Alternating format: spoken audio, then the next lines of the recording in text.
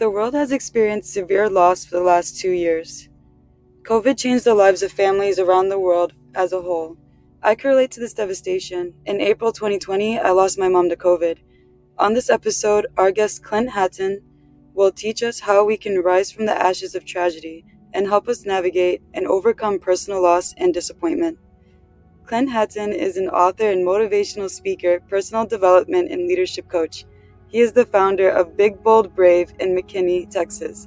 He has been coaching individuals and teams for over 20 years with a proven track record of helping people grow personally and achieve success and build healthier relationships. Clint recently published his first book, Big Bold Brave: How to Live Courageously in a Risky World. Clint is passionate about inspiring others in the aftermath of great disappointment to give their pain a purpose that flips the script and breathes new life into relationships, health, business, and finances. Clint helps people identify their faulty belief systems and creates a plan to keep priorities in order.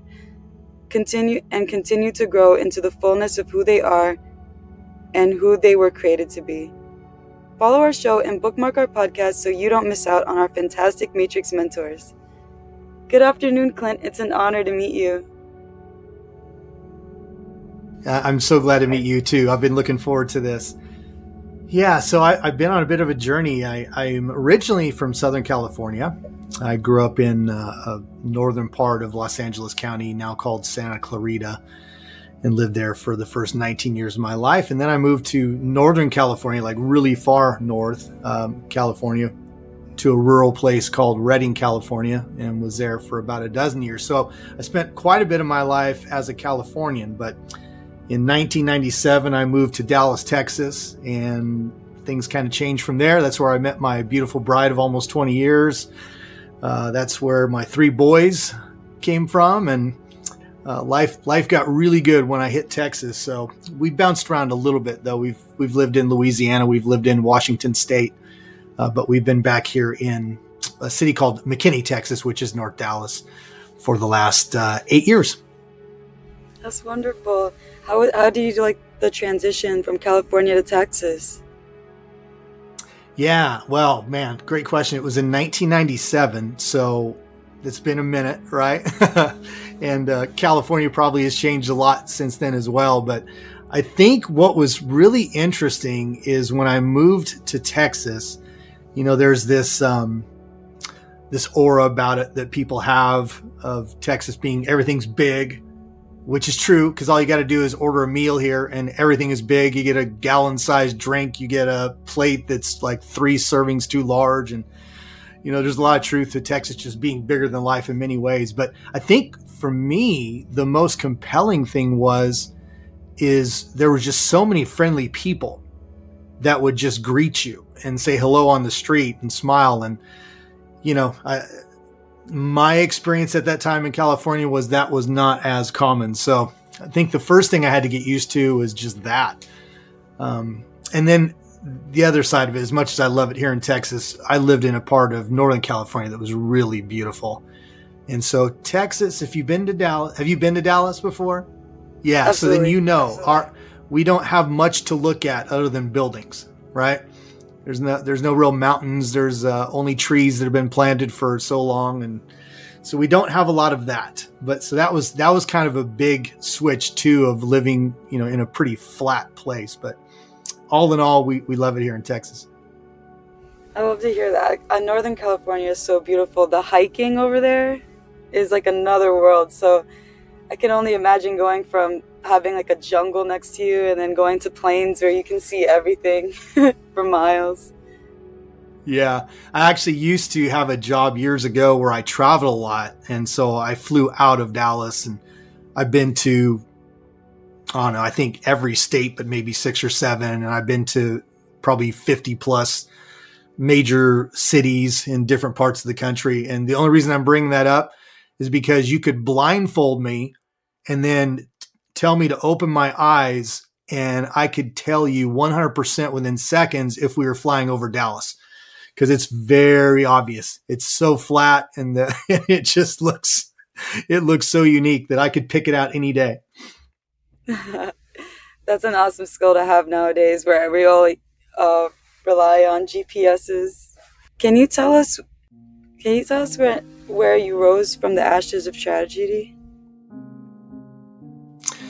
Yes, I mean, I've been through some things in my lifetime. I actually just turned 57 today, so happy birthday to me. And so I've been through some ashes before, As a kid, went through a pretty tough time when I was about 12 with my parents who had a break in their marriage and just really, really struggled. They separated for about a year and a half. My mom became suicidal, and it was a really rough patch in my life.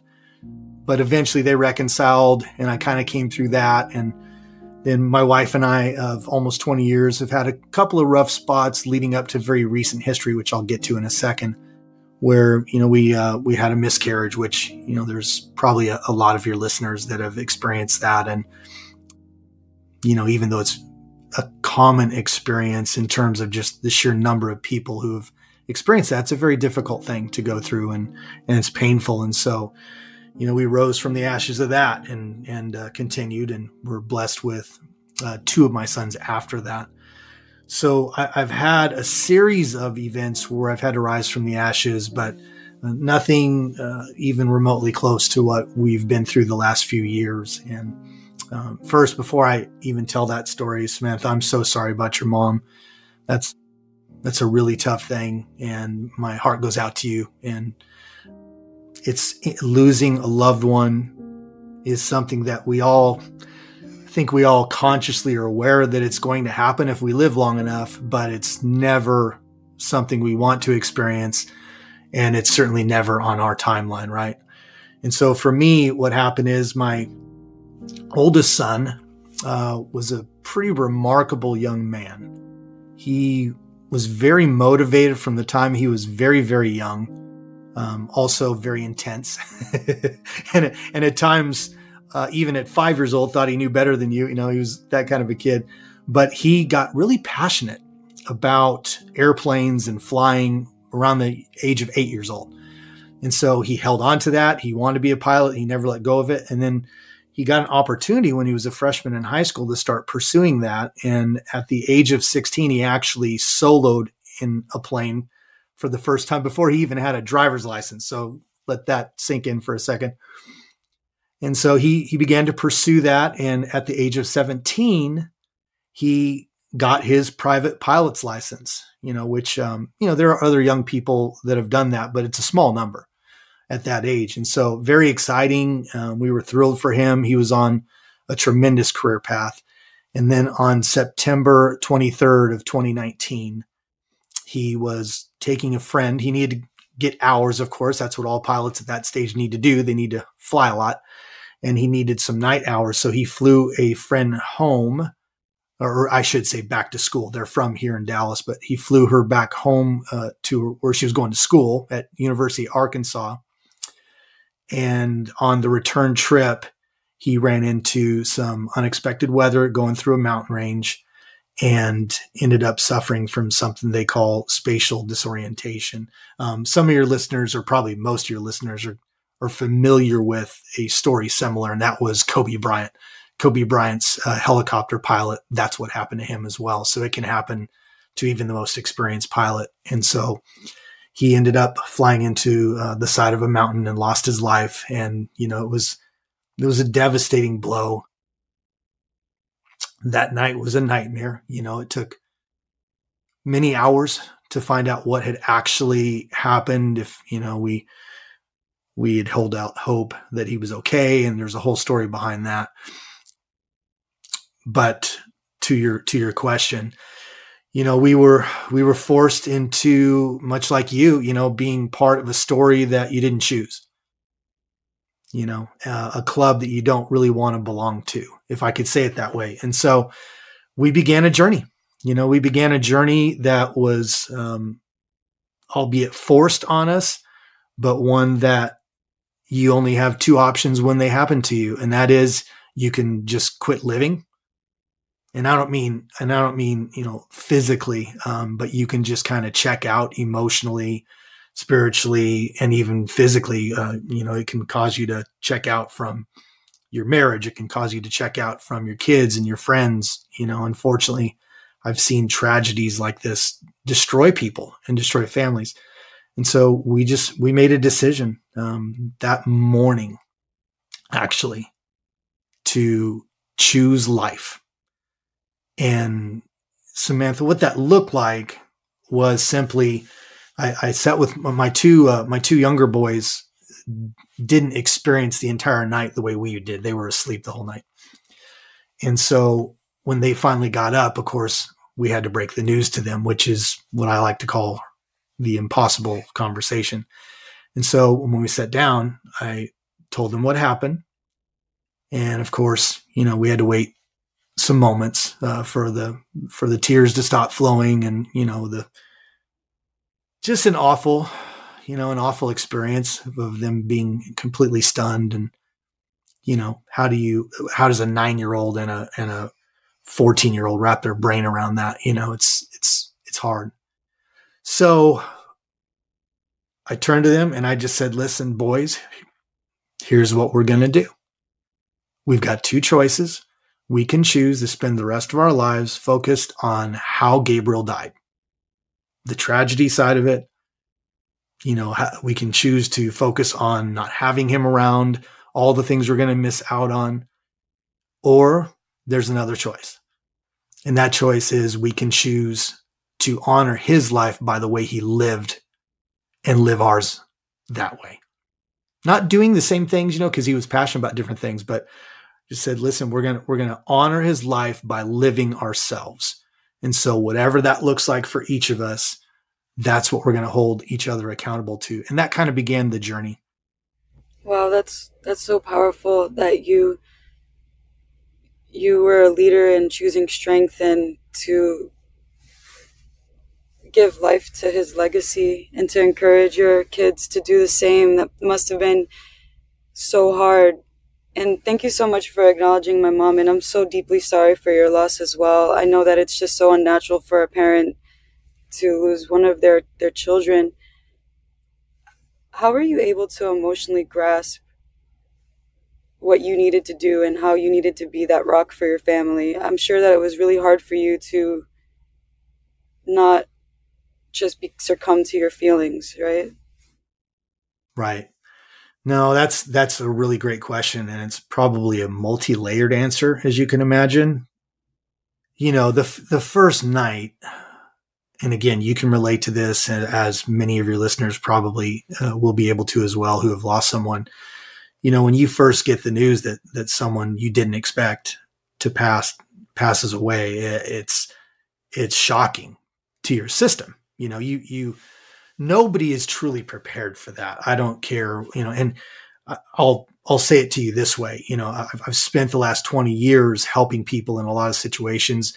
I've been in hospital rooms with families for hours, helping them through a situation where a loved one was potentially going to pass away, and in a couple of cases passed away while I was there. And, so try to help them through that. And, that doesn't prepare you either. There's nothing like it. It's so intimate. It's so personal when you lose someone. And, you said so accurately that it is unnatural when a parent loses a young child. And to me, Gabriel was still just a kid, but loss is loss. And so it's not really something we compare, right? There's nothing to compare. It's just there's a pain involved in that. So I first want to acknowledge, to answer your question, I want to acknowledge that, I didn't just puff myself up and just say, well, guess I just got to stand up and figure out what to do and make this happen and put on this false bravado. It wasn't like that at all.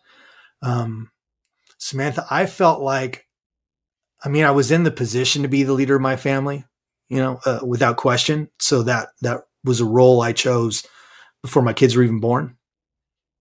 However, I also understood that I needed to lead them in a way that I've never had to lead them before. And that is through deep emotional pain. So I think one of the first things, I wouldn't say that I did, but I allowed myself to do, is probably a better way to say it, was I cried a lot. I cried. I talked about how I was feeling as well. Another thing I think that's important to know, and this is partly an answer to your question as well, is after we had that conversation about just choosing a life posture, was I said, and we don't know how each of us is going to respond to this emotionally. We don't know what we're going to go through over the next few days, weeks, months, years. And so we made a pact as a family. And the way I explained it to the boys is anything you're going to feel, you need to know it's okay. So if that's pain and just hurt, that's okay. You need to feel through that. If it's anger, it's okay. You need to feel through that. If it's fear, it's okay. You can feel your way through that. It just didn't matter what the emotion was. And I told them the same is going to be true for my bride's name is Amaryllis, for Amaryllis and I, that we were going to do the same thing. And so I think that was a really key part of how I led my family through the beginning stages of that, is that, and this is the way we say it, and it's a quote in my book, is it was okay. And it still is, by the way, 3 years later. It's okay to not be okay. It's just not okay to not be okay alone. And so that was, I think, really a critical part of us beginning that journey, and me being the leader of the family, setting the tone for that. I love how you put it, that it's okay to feel, because in the past when I was mourning and people would say it's okay, I guess I would used to misinterpret it as if like it's a part of life, like to accept it. But when you put it like it's okay to be angry, it's okay to be sad, it's okay to cry, it's like brings a lot of healing to know that you're validated and justified in your reaction. And I feel like the most pain comes when we hold it back and we don't let ourselves feel these things and we just mask it. So I thank you for phrasing it the way that you did, because it reaches my my heart and my head different than just saying it's okay in general. Yeah, well, what you just said was profound. It really is. I think it's interesting because, again, because of my, just what I do for a living, and my role in helping people over the years, being on this side of it obviously was a new experience with something so extreme, this kind of a loss. Right. And so, these last few years, again, it's a story that you didn't want to be a part of, but you are now. Right. And so I've experienced how people treat that and how they respond to you. And I think one of the things that, well, if I could back up for 1 second, let me say this first. I think 99% of people are loving and well-meaning. It can be very difficult to know what to say to someone who's really suffering, especially from the loss of a loved one, or even really a divorce after many, many years of marriage, or, COVID. Obviously, we know, besides the loss of life, which was the most significant thing that happened during it, people lost their careers, they lost, their savings, they lost all kinds of stuff. So there's a lot of forms of loss that are significant, right?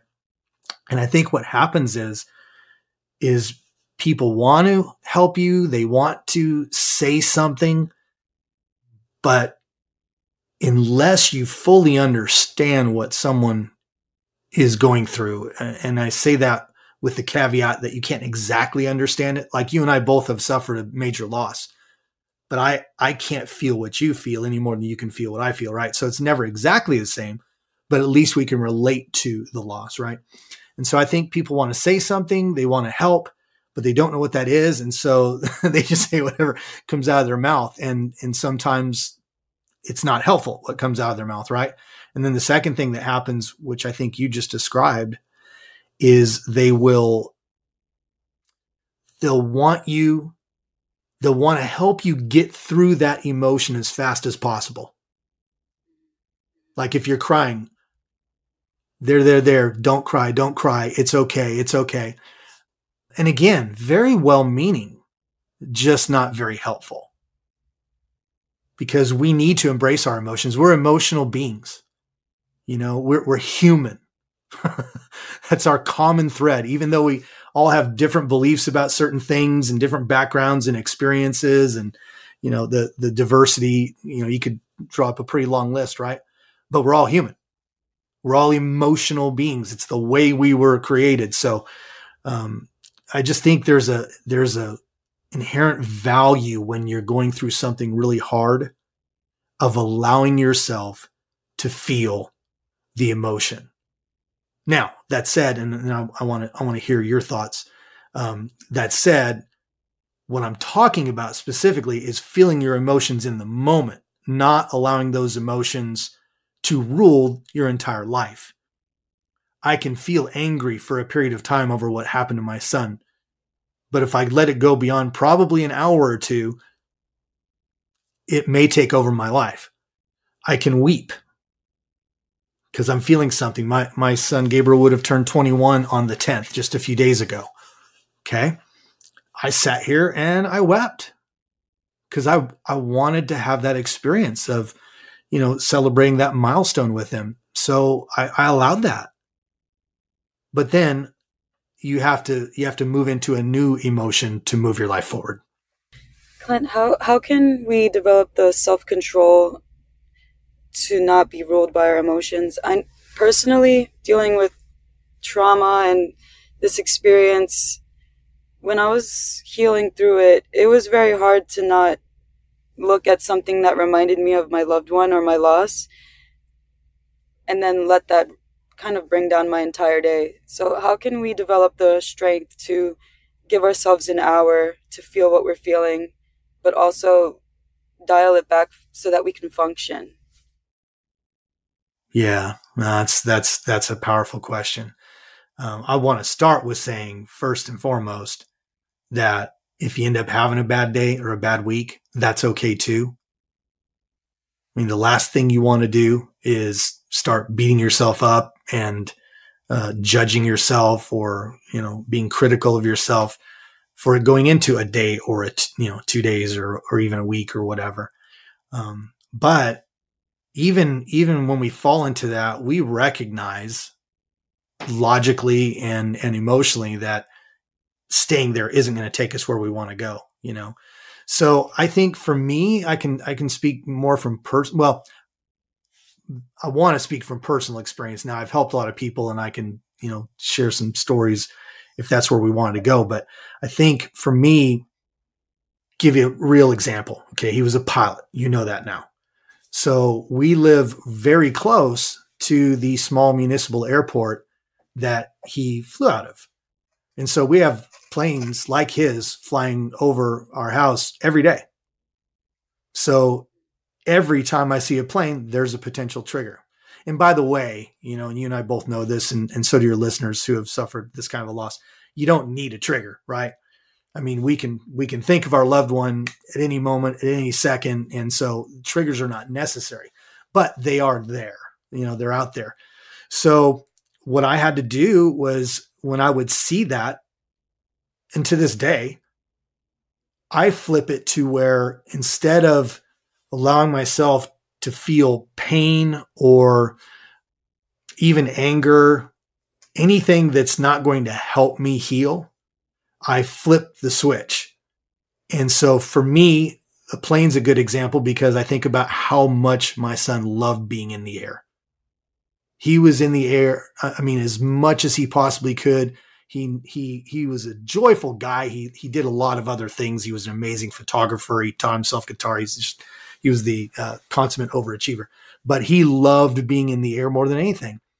So I just think about the joy that he experienced as he was flying.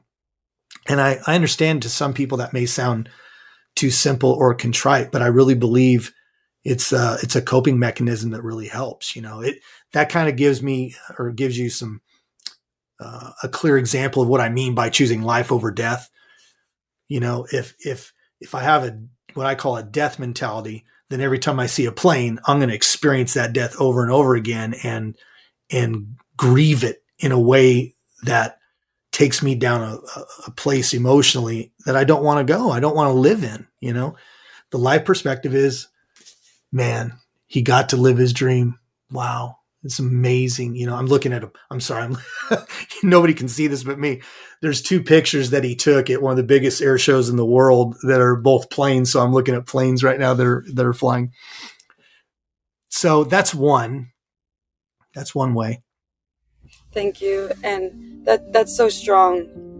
And you're right, because we have to find the best lens to honor the memory of our loved ones. And I love that you took a trigger that could be a path down to PTSD and made it into a memorial, to something that honors his memory. And it's so strong that you see that he was doing what he loved and this was his dream. And I have so much respect for you. How was it like navigating through your pain to find your purpose? Yeah, well, I gave away my age a minute ago, so I'm not old, but I'm not young anymore either, right? And so, I've been helping people for over 20 years. So it's not like that part of my purpose changed. Those things are already in me. It's a passion to help people. It always has been. Heck, even when I was young and didn't really have any wisdom to offer people, I still wanted to help. I probably wasn't very effective back then, but it was just part of who I was, right? And so my purpose didn't really change in that regard. But I think the answer to that question relates to what we were just talking about as well. I was, in my case, I was faced with a very unwanted and strange task of not only living out my own purpose and destiny and creating a legacy that I want to leave behind, but also to carry my son, Gabriel's, forward as well. And so I began to look at ways that I could do that. In the book, I have a chapter called Giving Your Pain a Purpose. And that's what part of that journey was it was like, okay, what am I going to do with this? Because if you don't tell pain where to go, it's going to take you where you don't want to go. And so I began to just think about, what are some things I could do? And so I'm a personal development coach now. Now, for most of the last 20 years, that was not my official title or role in how I help people. I was a pastor on staff at churches for many, many years, and that's where most of my coaching and mentoring took place. But for many years, I'd always felt confined, if you will, to that kind of a setting. And I wanted to be able to help a broader group of people. And so I had thought about being a personal development coach for many, many years. And so when Gabriel passed away, because of the way he lived his life, and I'd love to share with you how Big Bold Brave even came to existence here in a few minutes. But he was so passionate about just chasing after his dreams and taking risks and, not allowing fear to dictate what he was going to do and new experiences and all those things. And I realized that even though I had been someone who had lived big, bold, and brave at times, there were pockets of my life where there was fear. So I used his legacy, his energy, his way about going about life to fuel me. The roles were reversed, if you will. Whereas I'd like to say, that my role as a dad was to always inspire my boys. Well, in this case, the role flipped. He inspired me. And so that's what led me to decide to launch my personal development company and start doing a lot more of that. And then through that, actually, that's ultimately why I ended up deciding to write the book as well, so that I could put something together that could really help a lot of people. Please tell us about your book. Yeah, well, the book. So the book, thank you. I did want to share how Big Bold Brave even came about. And the reason why I want to share this, I want your listeners to to be very conscious of what they're thinking right now. I mean, I know they're listening to my voice, but I mean, what's going on in their own mind, their own imagination right now? Because especially those who have maybe lost someone or had just a severe loss, and they're like trying to figure out, okay, how do I kickstart and start over? Or maybe I don't feel like I'm starting over, but how do I push past and grow into the person that I know I want to be and do the things I really want to do? Pay attention to little subtle cues, words that stand out, things that just make you go, maybe there's something to that. Because what happened was that the morning after Gabriel's crash, because of his age, it had become, well, ultimately it became national news. And so the local NBC affiliate reached out to me and wanted to do an interview. And of course, this is the morning after, like literally not even 24 hours later. And so I was like, oh, excuse me. Oh, hell no. There was like, no way. I can't do it. And so at the very end of it, she was super sweet. Her name was Katie, and she was very kind about it, I should say. It wasn't, that may sound kind of blunt, almost rude, but she really was very kind. And she just said at the end, she goes, well, if you change your mind, I just want you to know we have to run a story on this. But if you'll let me do the interview, then you can tell it your way and you can say what you want about your son and your family. And so we hung up, and my wife was there. My father-in-law was already here. And so we had a quick conversation, and it was my father-in-law who really suggested, I think you should do it. If you want to carry his legacy forward, this may be your first chance, something like that. I'm like, okay. So I did it. So we do this interview in our living room, and somewhere in there, Samantha, I don't even remember saying it, but I used the term, he lived big, bold, and brave. And that was not a term that I'd ever used before. And again, as I sit with you here today, I don't consciously remember saying it. But what happened is the reporter didn't air me saying it. She ended up using it at the end of that segment, because they did a full segment on his life. And she ended up saying at the very end of the broadcast, his parents encourage you to live your life like Gabriel, big, bold, and brave. And something just stood out.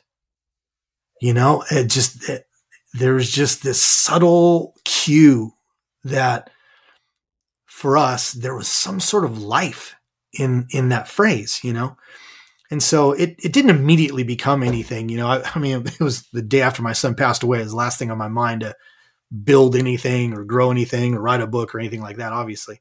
But there was something about the phrase. And so what happened was, and maybe this is something that could help your listeners, there may be a very special memory or even a quote or something that, our loved one used to say. I mean, who knows? Maybe you've had a dream or something. And so for me, it was that phrase. And so it became a family mantra.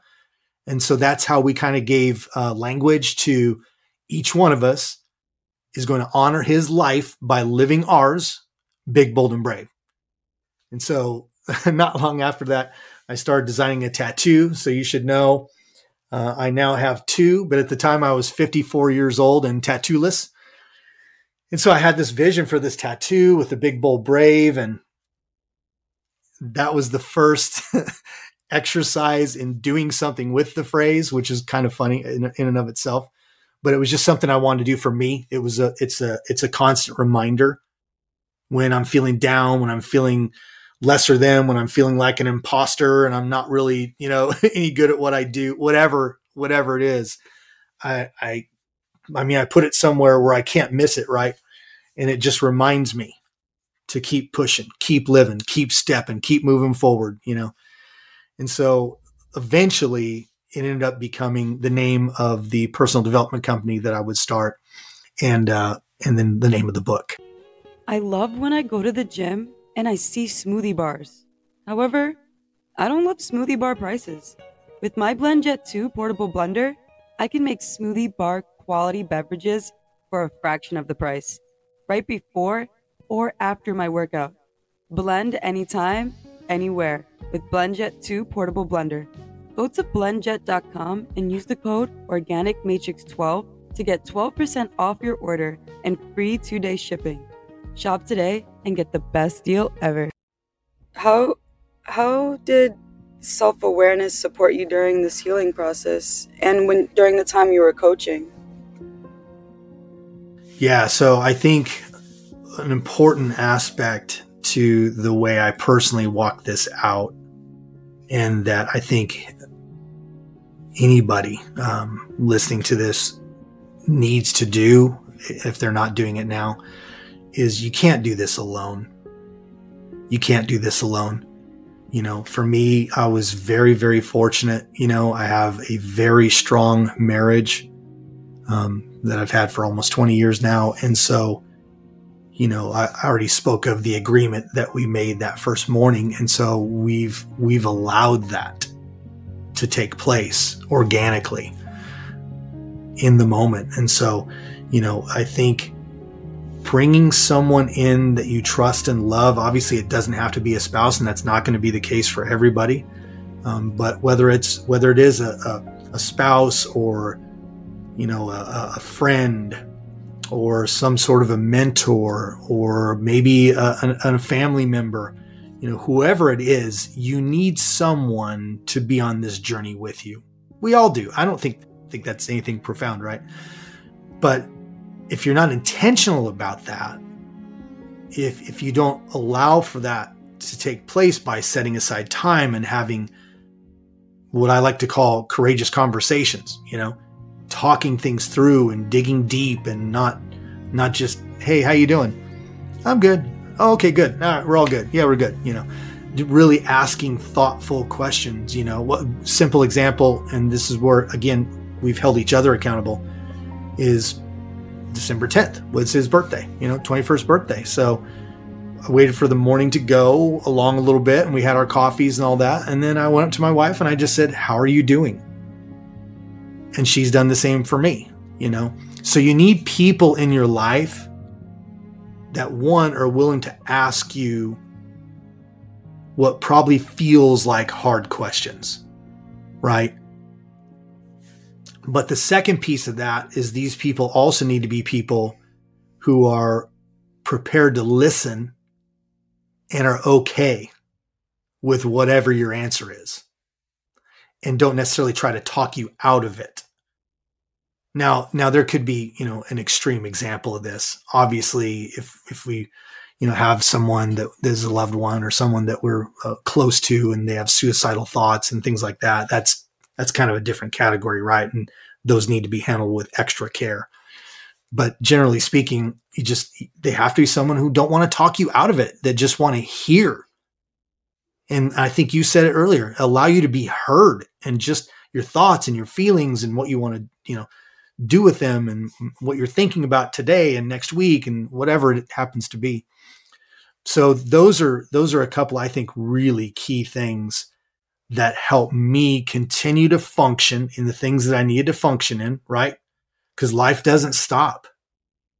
That's the thing that well about tragedy, right? One of the things I wrote in the book that I don't know if it's as if it's as profound to everybody as it is to me, but I write about the fact that we had to make a decision because it was during the school year, and that even though this tragedy just happened, it was still Tuesday. Still a work day, still a school day. Life doesn't stop for us. So I think finding someone to bring into, your pain or your process, it doesn't have to even be pain. If you're confused about your direction in life, if you're just not sure about this relationship, whatever, having someone that you can be sure that's going to ask you the hard questions, not just stuff that they're not afraid of your answer and they think you want to hear, right? And are willing to truly hear the answer is really important. I love that you said that we shouldn't talk our friends out of what their thoughts are and that we should be there to listen. I think that's such a big important thing because I don't know if it's the technology or the pandemic of us not being social with one another in person as often as we would be, but I'm seeing that like conversation becomes difficult with other people where a lot of us get tongue tied and we have no idea what to say or how to support others. And I noticed that it's common for people to introduce their ideas or their perspective on what should be right or how someone should process something. Can you give us a little example of like how it's like to be a supportive friend for someone who's going through loss, and what's a good response and what's a supportive response? Yeah, well, that's multi-layered, right? So there's a lot to that, and it can be somewhat situational, but I think there's a couple of core things that you can do. I think the first one is when, especially if we're talking about a tragedy, right? My son dying in a plane crash, that's a tragedy. Your mom passing away with COVID, that's a tragedy. Those are really intense situations.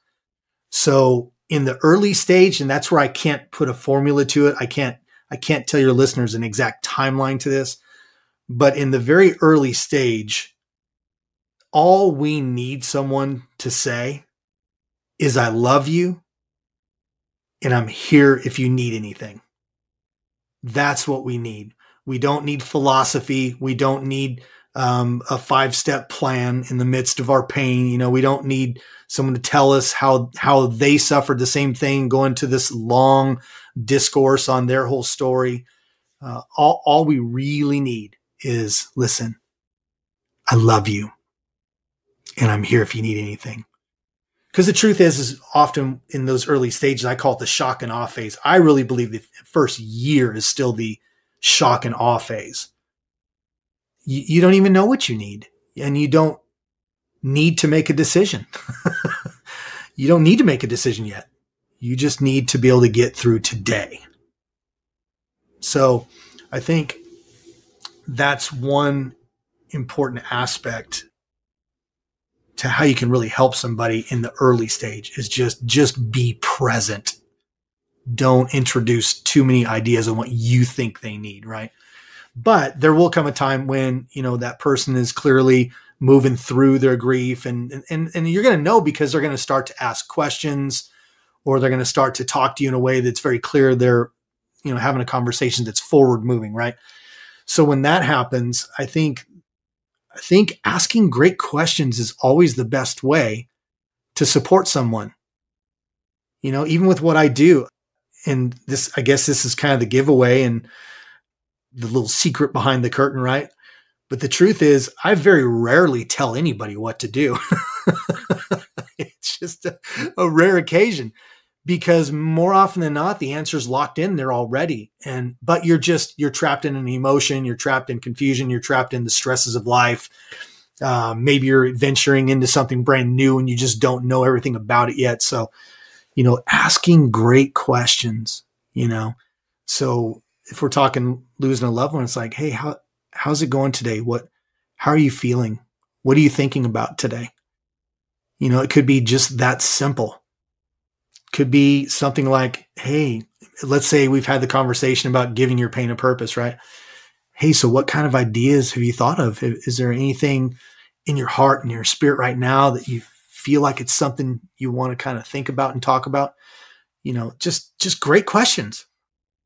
Thank you. I love that you mentioned great questions, because I with we were to personify love, I would feel like it would look like questions, because it's like we're telling the other person how much we care by opening up that avenue for them to consider. And questions save people. Like before I recovered from the losing my mom, I had a mentor of mine like ask me if I was happy doing a joyous task, what would that task be? And then I closed my eyes and I was like searching my brain. And once I realized I didn't know what that looked like, it helped me it helped me like figure out what I want my future to look like without what I currently have, without the negative connotation to it. More like, I want to feel joy again.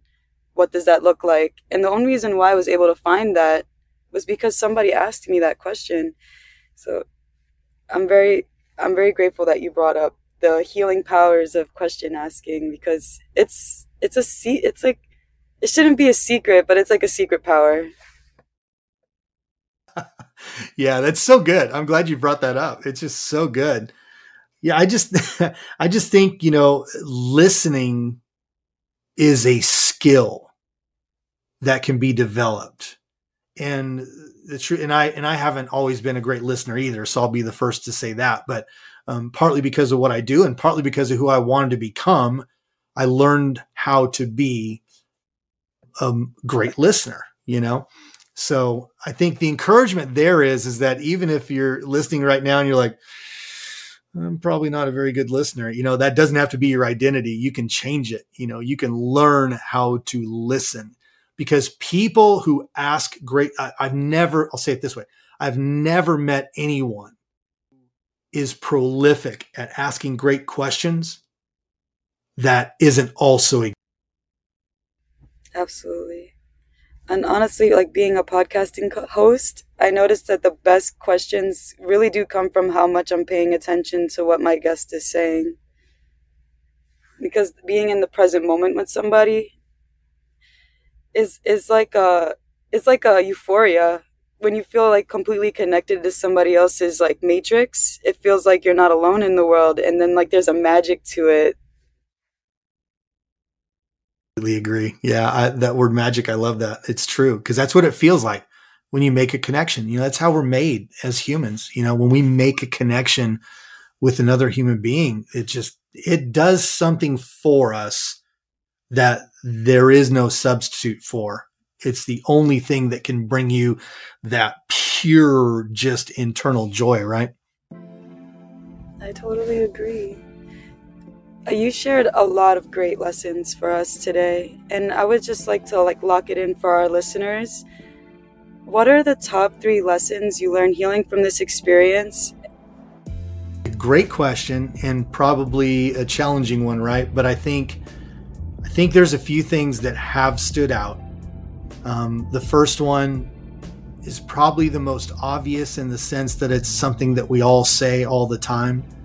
But when someone close to you passes away, you immediately recognize how precious time really is.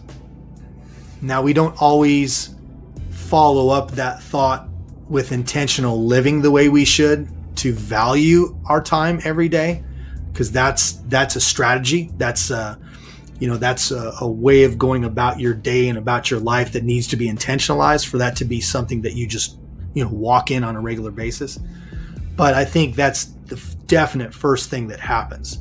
And so for me, I would say time being precious was huge, and just not wanting to waste any more of it, And to be fair, I don't want anybody to judge themselves. Listen, I've had plenty of days where I've looked back and go, man, I really wasted today. I didn't accomplish anything, that happens, right? But I'm self-aware that we are not guaranteed. You and I aren't even guaranteed the minute we get off this call. We just don't know. Nobody knows. So time is precious. I would say another thing that goes along with that is one of the things that happened, and I would say it started to happen probably within the first few months of our really intense grieving during that shock and awe stage, is we began to realize that the people that we allowed into our inner circle were going to be very important with how well we would walk out that process, and even where we wanted to go with our life. And so we began to look at that. I have a may or may not like my title. I have a title of a chapter that's called Boundaries and Parasites. And I was being offensive on purpose, a little bit, because the truth is sometimes we do have relationships in our lives that are like really toxic, or they just drag on you, and you don't have to stay in it, or you can at least do something about it and come to terms with how we can make this particular relationship healthier, right?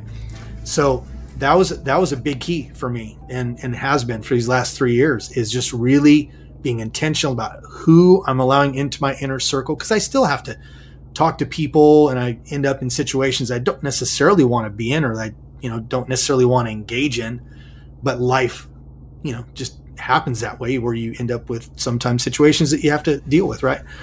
But if the lion's share of your life is being intentional with those people that you really value and really value you, and I have a series of questions that I use to easily determine who those people are, then that's going to be really helpful, really helpful. And then I think that the third thing from this experience is really just has to do with fear. Anytime we have suffered pain, whatever the pain, then what automatically happens is we don't want to suffer it again, right? So there's a fear that can happen that keeps us paralyzed and not wanting to move forward in certain ways. Like, for example, with someone like us who have lost a loved one, there are many people who then spend the rest of their lives very fearful to love anybody again, like wholeheartedly love people. And so they begin to make decisions, whether it's subconsciously or consciously, to block people out and keep people at an arm's distance and maintain a very low level of intimacy, right? And so that is a form of fear.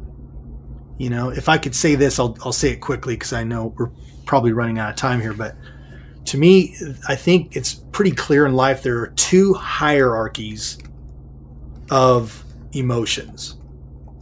One is love. And I'll for sake of time, I'll say this.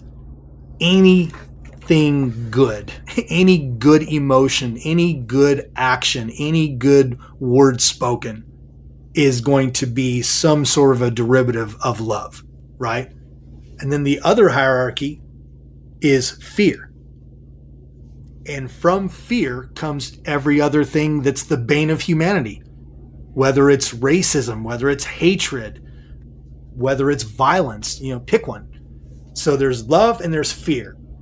And the beautiful thing about that is we actually get to choose which one we value the most, right?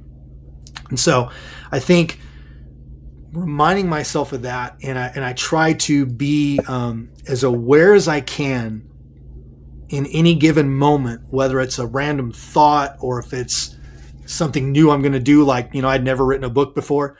I try to smell out fear as fast as I can. And then I just force myself to, and I may even say it to myself, what would love do? And then act on it. Wow, that's so powerful. And when you mentioned fear and how it can manifest itself, and the first question that popped into my head is, why is it that our natural reaction is to when we have fear is to manifest the fear itself?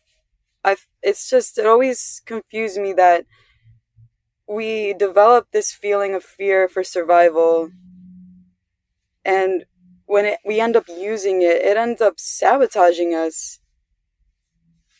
Why do you think that it's our first reaction to kind of manifest our fears? Is it like a sense of control? Because when you mentioned people pushing others away because of the fear of intimacy, I've personally experienced that with my mom's loss. That really hit me hard when you said that, and it kind of gave me more clarity around the situation, because it made me realize that when I was pushing away my loved ones and isolating myself instead of getting that support, I was kind of giving people an early passing without me realizing it, because I was lacking the joy and intimacy and building memories with my loved ones in fear of losing them in the future. How can we stop ourselves from self-sabotaging with fear? And why do you think it's an instinct for us to do that to ourselves? Yeah, so the instinct, we're only going to be able to go so deep on this because it's, you can read some stuff on neuroscience and how our brain actually was created and how it functions, how it works. And that's going to give you some of that answer. And so there's a lot of depth to the way that happens biologically. But the simple part of that is simply that experiences and how we feel, especially the emotion we feel coming out of that experiences, informs our brain. And so then our brain begins to create certain thought patterns. And so then anytime in the future, when anything even remotely close to that, and it doesn't even have to be the same thing, but anything that invokes a fear or a worry or anxiety or whatever, there's already a pathway in your brain that has been burnt in that tells you, oh, this is how we respond to it. And so you do. That's why so often people react and respond and do things. And then maybe even in private go, why did I say that? Why did I do that? Why do I keep doing that? Why? I mean, I know why all my relationships keep imploding. Why do I keep doing blank, blank, blank, right? And that's the simple answer. It's because you were programmed to do that from an earlier experience of pain and fear. Now, what's awesome about that, because I wouldn't even have brought that up. I wouldn't leave your listeners with no hope, right? If there wasn't a remedy to that. And what neuroscience is proving to us is that your brain can be completely rewired. So I loved you used the word self-aware earlier. And so that's a part of the answer is we have to become self-aware enough. And sometimes self-awareness, like we talked about bringing other people into our lives, sometimes being self-aware is a really good friend making us aware of it. And then we receive it as truth. And so now we're self-aware that I have a propensity to do that, right? But you can absolutely train your brain through experiencing new emotions and new thoughts. And then when you do it for a period of time, just like the old pattern created life scenarios you didn't like, you're going to begin to create new patterns that create a life you do want and you do enjoy. And you're going to function emotionally and intellectually and communicate in a way that makes you feel good. Thank you, Clint. That clears things up a lot for me, and I hope that clears up a lot for our Matrix members as well. Can you tell us about your coaching program and how our listeners can find you if they want to work with you? Yeah, the easiest way to find me is going to my website, which is bigboldbrave.us. And for all your listeners that are like really nitpicky, yes, I understand that's actually .us, but it's a really simple play on words because part of my mission is collaborating with people just like we're doing here today, right? So it's bigboldbrave.us. And on the website, it's just really easy. All of my social media channels are on there. So you can find that there if you want to find me on Instagram, Facebook, LinkedIn. And then, of course, my coaching program is on there. And I'm working on some new things. I'm actually working on an event that I want to do next year that is not ready yet. But that's going to be another thing I'll make available. The book, of course, they can learn a little bit more about the book. I encourage them if this story has been an inspiration at all and you've enjoyed this conversation, then there's also a book trailer on there, a video that I had created that gives you a little bit of the story. And it's pretty cool. You see some real imagery of Gabriel flying and some of the pictures and you see a little bit more about our family. It's only 3 minutes long. Don't worry. It's not a movie. But that's a great way to connect to and know a little bit more about why I'm doing what I'm doing. Thank you so much, Clint. And are you short on time at all? Okay, cool. I did have one thing. I don't want to, well, let me stop there first because I had one thing that I thought would be good to mention based on our part of our conversation a little bit ago. But if you had something specific, I didn't want to stop you. Oh, please. I'm good on time too. So if you would like to bring it up, I would love to bring it on. And it's going to be quick. We talked about giving your pain a purpose. And, there are so many examples of that out there.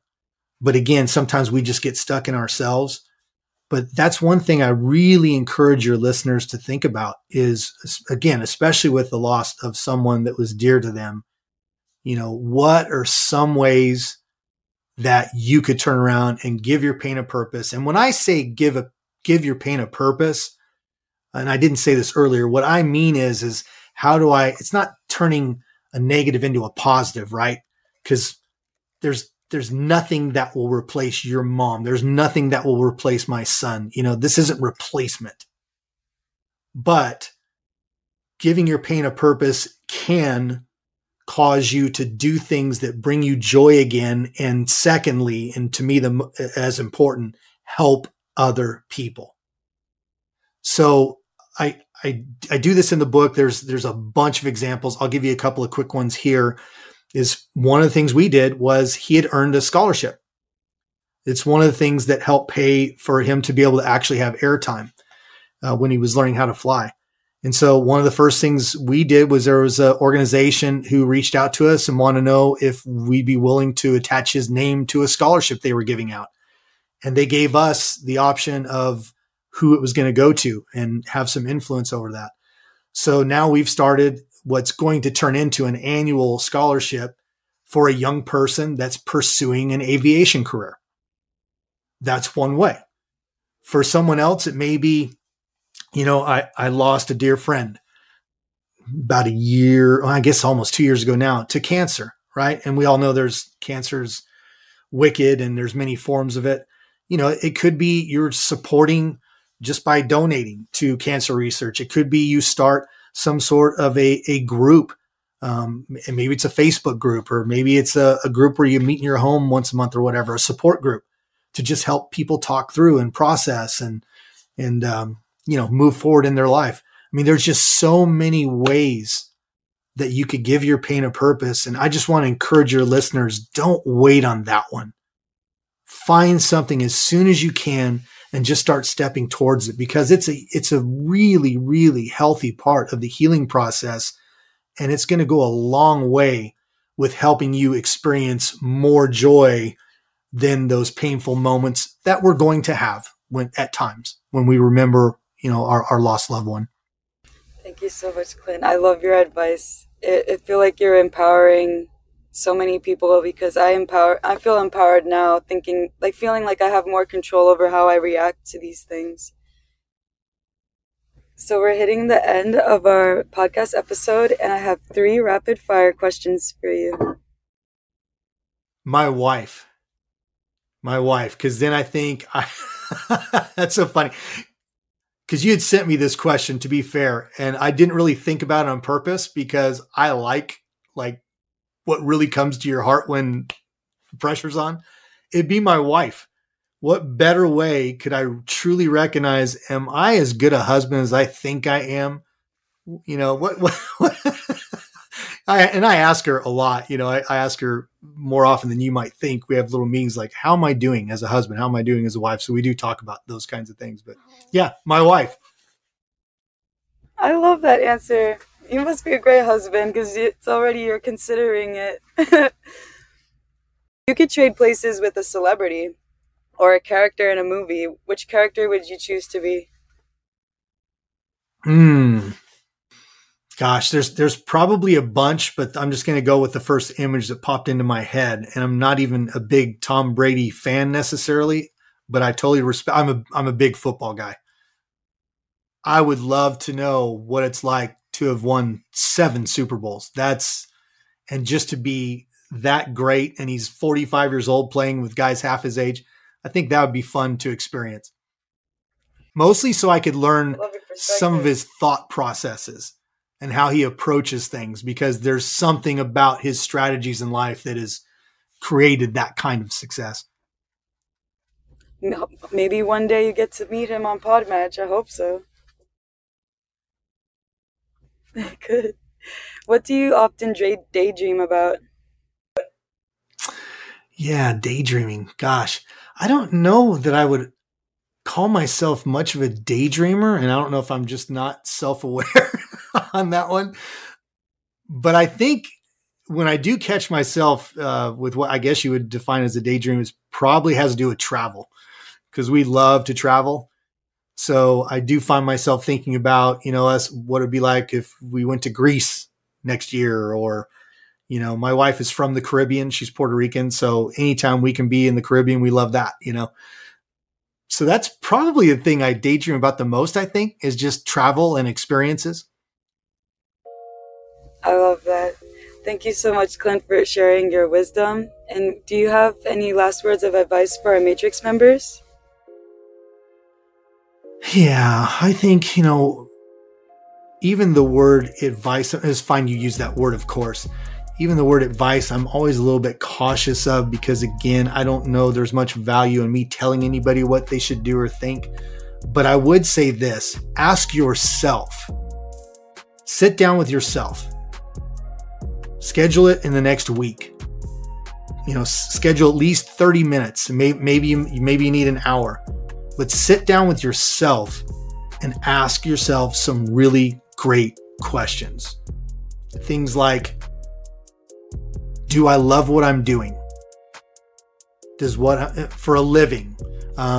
Do the relationships that I'm in right now bring me great value? If they do, who are they and why do they? If they don't, who are they and why don't they?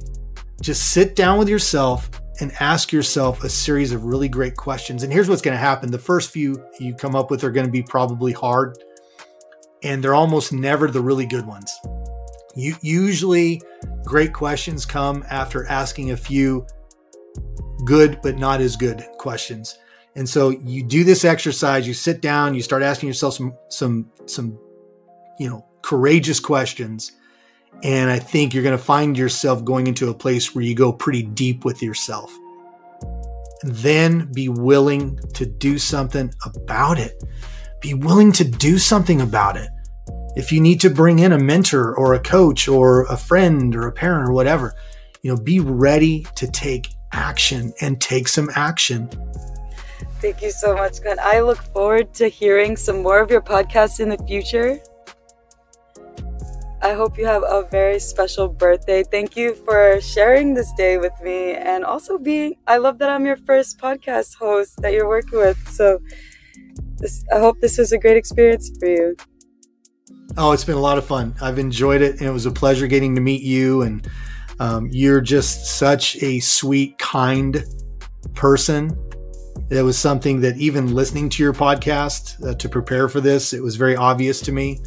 So I love your passion for people. I love your willingness to learn. That's a big part of what I do.